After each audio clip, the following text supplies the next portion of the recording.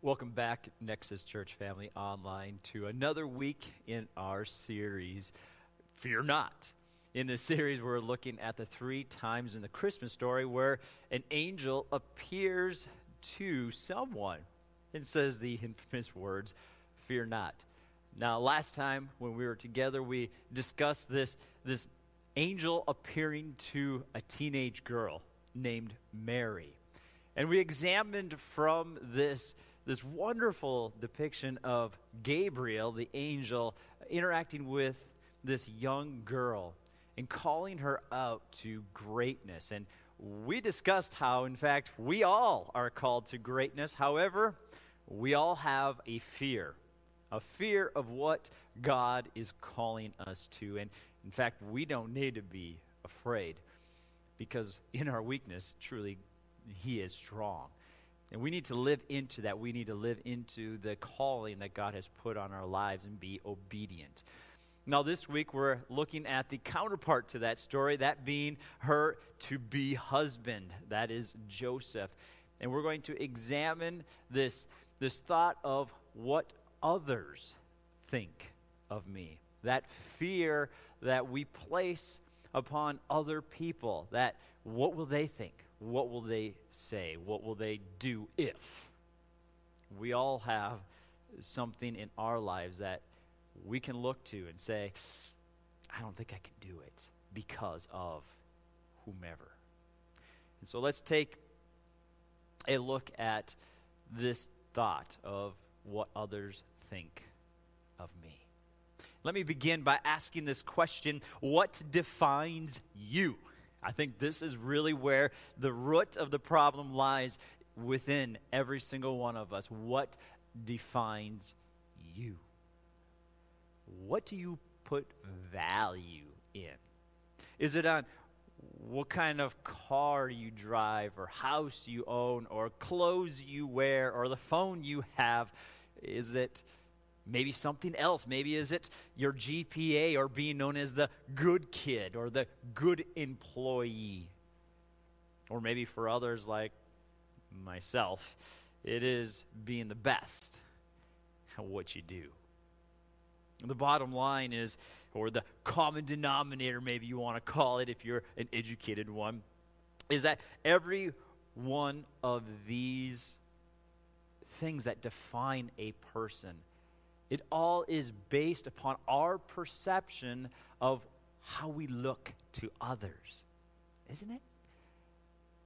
At the core of who you are, there is this important aspect of you. How do I look? It's something that we all struggle with. It doesn't mean that you're a bad person or that God doesn't love you or whatever it might be that you get hung up on. It's the reality of how we are. We all place value in something.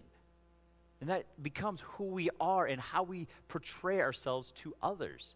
It could be something as silly as being the class clown. How many kids that I've worked with over the years that they're defined by being goofy and being silly and having people laugh at them. And so if people aren't laughing at them, they feel like something is wrong. But that's a dangerous place. Because then we start looking at our value is being determined by someone other than God. And whether it's your class, family, your church, or even yourself, your value isn't determined by what others think, but by what God thinks. We need to take a look at that. It's a dangerous place. You see, I understand this because my whole life has been determined by my GPA, me being better than somebody else in a sport, whether it was baseball or in racing. I was always wanting to be better than others, and if I wasn't the best, if I didn't do better than others, if I didn't rise up in that company faster than others, if I didn't have the best growing church, I didn't have to have the biggest church, but I wanted to be known as the largest growing church, the most percentage of growth. I wanted to be the healthy church. And healthy churches grow, right? Like that's what they always tell you. Healthy churches grow. Healthy things grow. Dead things fall apart and go backwards. And so my whole life has been determined by this, and it's been a dangerous thing, especially when I entered into ministry, by comparing myself to what others are doing. It's basing my value on other people. And it honestly has been a hard venture to come out of, and trying to find, who am I? What does God say I am? And not only understanding that my value is in Jesus, but actually owning that and letting it be reality and being okay that I'm not the best. That's hard. And so whatever that is for you, whatever you determine as important in your life, that is where your value is. And it's dangerous. Because when we start fearing what others think of us and placing value in that, when you don't rise up, and eventually you won't, eventually you'll look around and people will forget you. When you get to that point, it's a crisis. It's a crisis in your identity. And we don't want that. We don't want to be afraid of what other people think. We want to be confident in who we are as followers of Christ. And so we don't want that today. And so we're going to look at the story of Joseph and this angel appearing to Joseph. And we're going to see whether or not he allowed God to direct his life and finding his identity in Christ, or allowing what others thought of him and allowing them to be determined. Because he had a choice to make.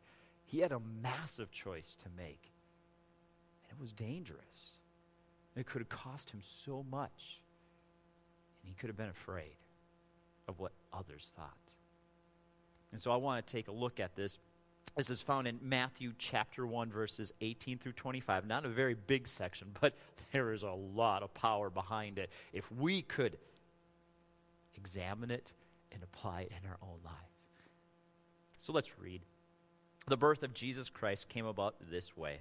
After his mother, Mary, had been engaged to Joseph, it was discovered before they came together that she was pregnant from the Holy Spirit. Groundbreaking right there, right? So her husband Joseph, being a righteous man and not wanting to disgrace her publicly, decided to divorce her secretly. But after he had considered these things, an angel of the Lord appeared to him in a dream, saying, Joseph, son of David, don't be afraid to take Mary as your wife, because what has been conceived in her is from the Holy Spirit. She will give birth to a son, and you are to name him Jesus, because he will save his people from their sins. Now all this took place to fulfill what was spoken by the Lord through the prophet. See, the virgin will become pregnant and give birth to a son, and they will name him Emmanuel, which is translated, God with us. When Joseph woke up, he did as the Lord's angel commanded him. He married her, but did not have sexual relations with her until she gave birth to a son, and he named him Jesus. This is fascinating. Think about this now.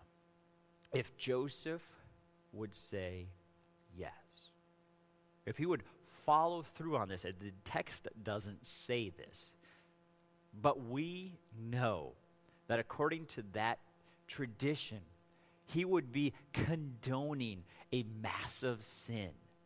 This was considered adultery.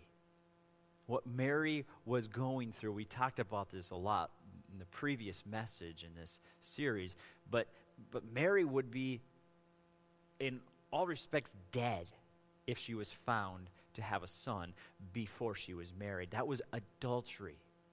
Now, even though they couldn't pinpoint who it was that she had this sexual relationship with, they were firm on what the action should be towards her. Death. Immediate death. And so Joseph, he condoned this. He allowed this.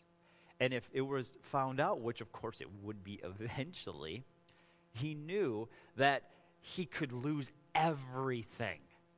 Like he would be considered unholy according to Jewish traditions. And if you want to read into this, we can look at John chapter 8, verses 2 through 5, and I'll let you go through there yourself. But this was about a prostitute who, when the religious elite brought her to Jesus, they said she should be stoned.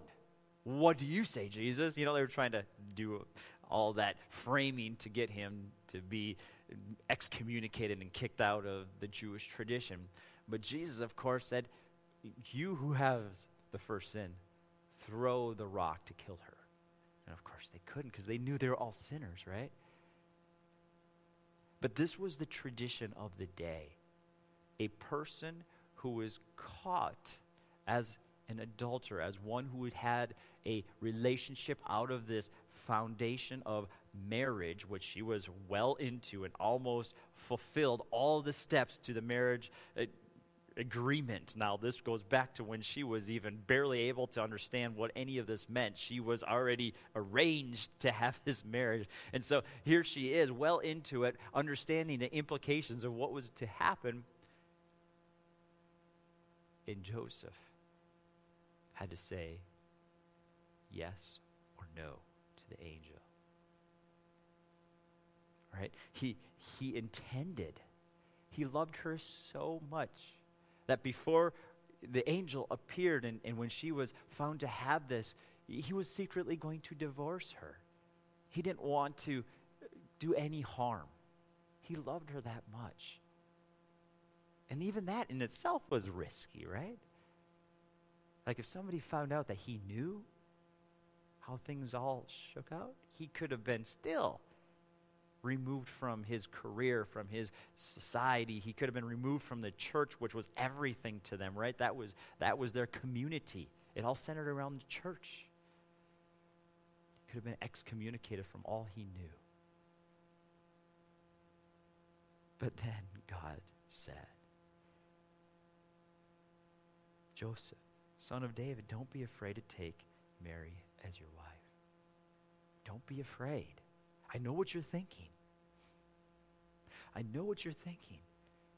This could ruin my entire life, my career, my relationship with my family, my connection to God, everything. This is on the line. I'm afraid. But don't be afraid, Joseph, angel says. Because what has been conceived in her is from the Holy Spirit. Well, that's not really helpful, right? That's still confusing. She'll give birth to a son, and you're to name him Jesus, because he will save his people from their sin. For centuries,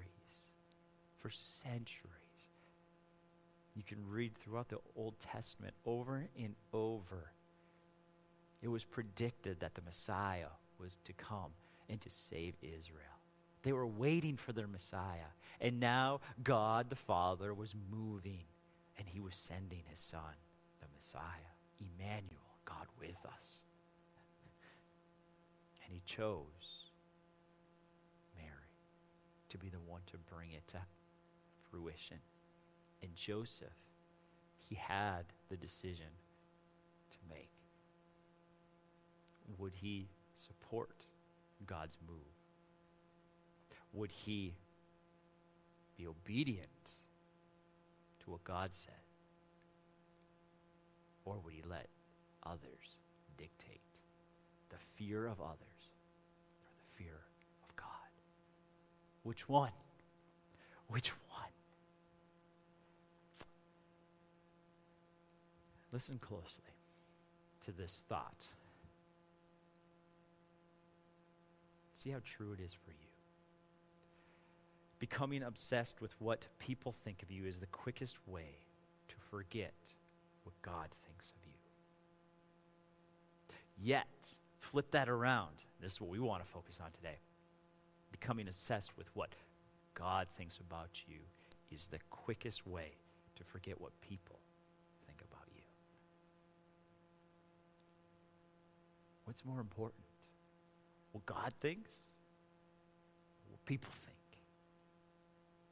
Maybe it seems more applicable to your current situation or things on earth that we let what other people think.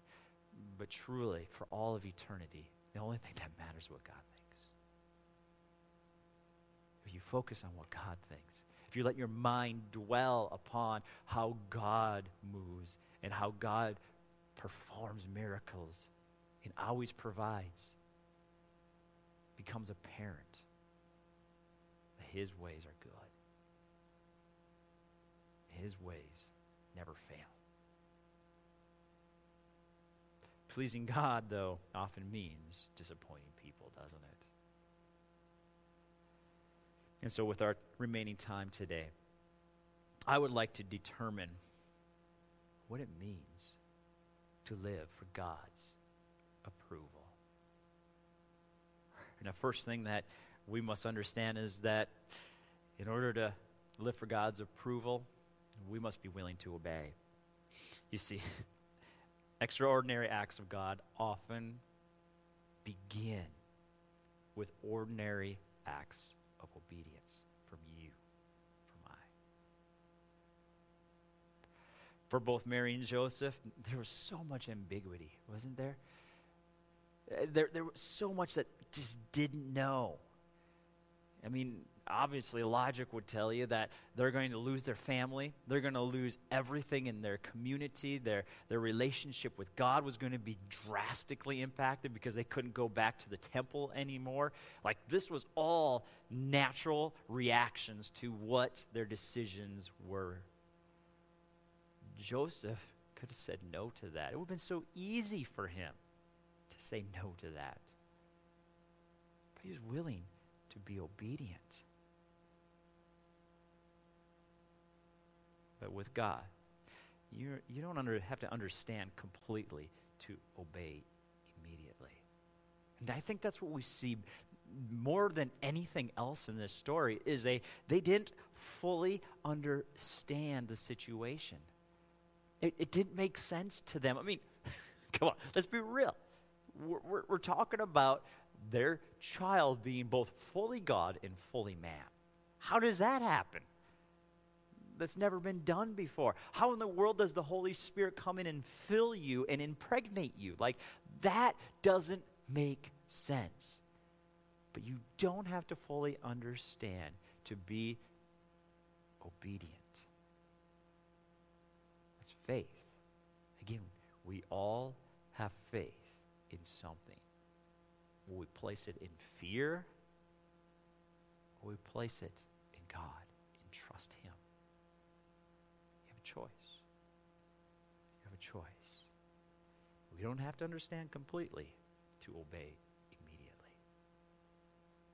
And the last point that I want to make about living for God's approval, and this one's a hard one to stomach, but this is a guarantee in Scripture. And we'll go through a couple of passages just to flesh it out a little bit today. But if you're going to live for God, if you're going to find His approval, if you're going to experience the favor of God, which God spoke down to upon Mary, O favored one of the Most High. If we want favor from God, we must be willing to experience adversity. I mean, Mary and Joseph experienced adversity, right? Not only did they, no matter how much their community welcomed them, there was guaranteed people in their community that spoke behind their backs, said mean things to their face, wouldn't be friends with them anymore. Family members that rejected them and didn't fully understand. And we know that the family never fully understand because they came to him at times and said silly things that totally contradicted who Jesus was. Of all people, they should have been the ones that fully supported him. But of course, when you're living for God and His approval, you will experience adversity. They experienced adversity. And not only did they experience it at the hands of their family and friends, they had to run for their lives. If you continue reading this story, you will know that Herod heard about this birth of the Messiah, and he got threatened. And so he sent these wise men to go and find the Messiah. And when they didn't return to him because the angel spoke to them, go home a different way, don't go back to that man, he sent out the armies and they slaughtered all of the children that were of Jesus' age and younger. But we know that God spoke in that dream again. And what did they do? They hightailed it for Egypt. They had to live as foreigners in a land that, remember the Old Testament, where they were slaves. Jesus went back to where the Israelites were slaves. And unfortunately, he didn't get to go back to his hometown and be around family. Right? The angel spoke to them and said, go to a different place. Go to Nazareth and raise your child there. So they didn't even get to go back home to their family. They raised their family in a different town. And of course, we know that Joseph wasn't around for all of Jesus' life. We never hear of him again after that. Other than we know that he went to the temple and they lost Jesus on the way. We don't hear of Joseph again. He had some kind of premature death. And then Mary, of course, has to experience seeing her son being tortured and ridiculed and mocked and ultimately die in front of her. Like, there's nothing worse than seeing your own child die. You must be willing to experience adversity for God. It's part of who we are. Listen to these passages. I'm just going to read 3 of them for you. You can do your own search on adversity or experiencing trials or tribulations, whatever you want to put in there. There's so many scriptures, but I think 3 will be enough to get the point home.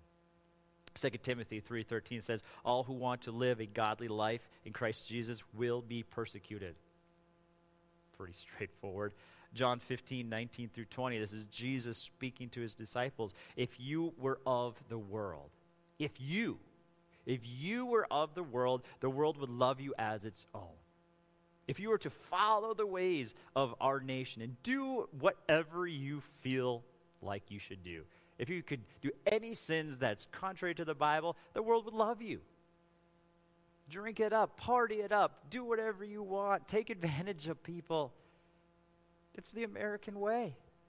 That's what capitalism is taking advantage of others so that you could profit. I mean, not downplaying capitalism. There's not a good political structure in this world. It's all evil because it's not from God. God alone is the kingdom we serve. But if you were of this world, they would welcome you. However, because you are not of the world, but I have chose you out of it, the world hates you. Remember the word I spoke to you, a servant is not greater than his master. If they persecuted me, they will also persecute you. It's a promise. If you call yourself a follower of Christ, you will experience adversity, period.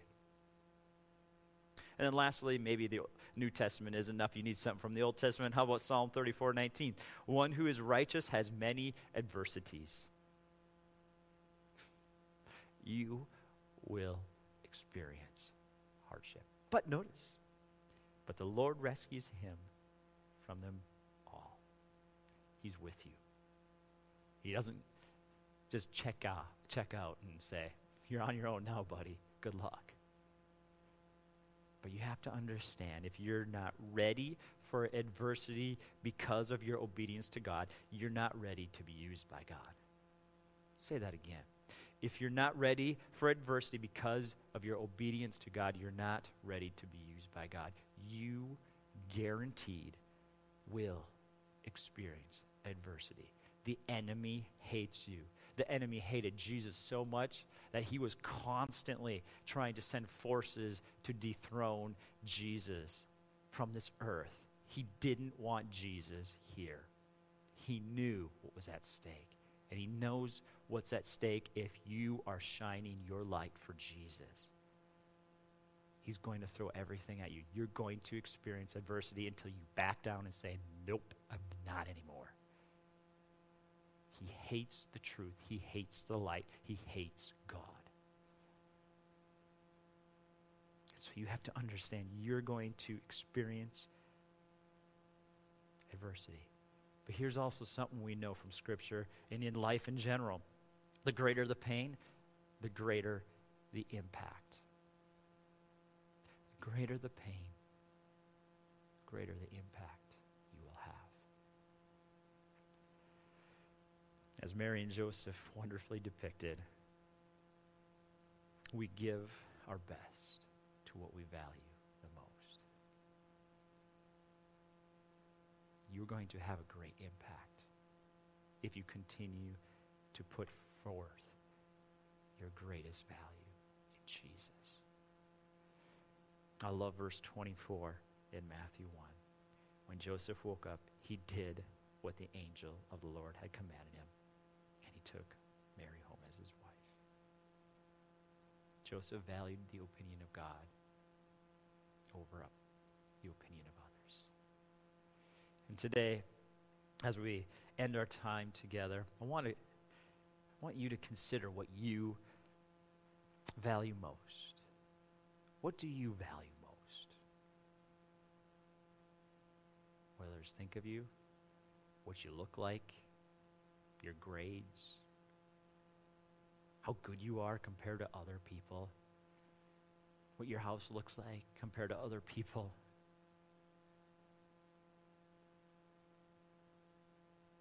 Does that matter? Does it matter? Because truly, your actions reflect your values. So whatever you are doing, understand it's reflecting what you really care about inside. If you care about Jesus, is what you do on a daily basis reflective of your obedience and your love for Jesus? God's got great plans for you. I want to encourage you today that he has great plans for you, and simply it is on your shoulders to say yes to him. You will experience adversity, yes. That is a guarantee in Scripture. However, God is with you, and he will walk next to you every step of the way. He loves you. He doesn't want you to fail. But you have to be willing to give him control and say yes. Say yes to what he says yes to. So, Father, I pray for every person listening today that you will strengthen them, encourage them, that you will give them comfort, Father, in this season. I know this is the holiday season, the Christmas season, where we celebrate the greatest gift ever given. And I pray that we, every single one of us, will truly receive that gift, say yes to you, and live for you. I pray that every person cares about what you think over what others think. In Jesus' name, amen. Thank you, Nexus Church family, for joining us today, and we'll see you again real soon.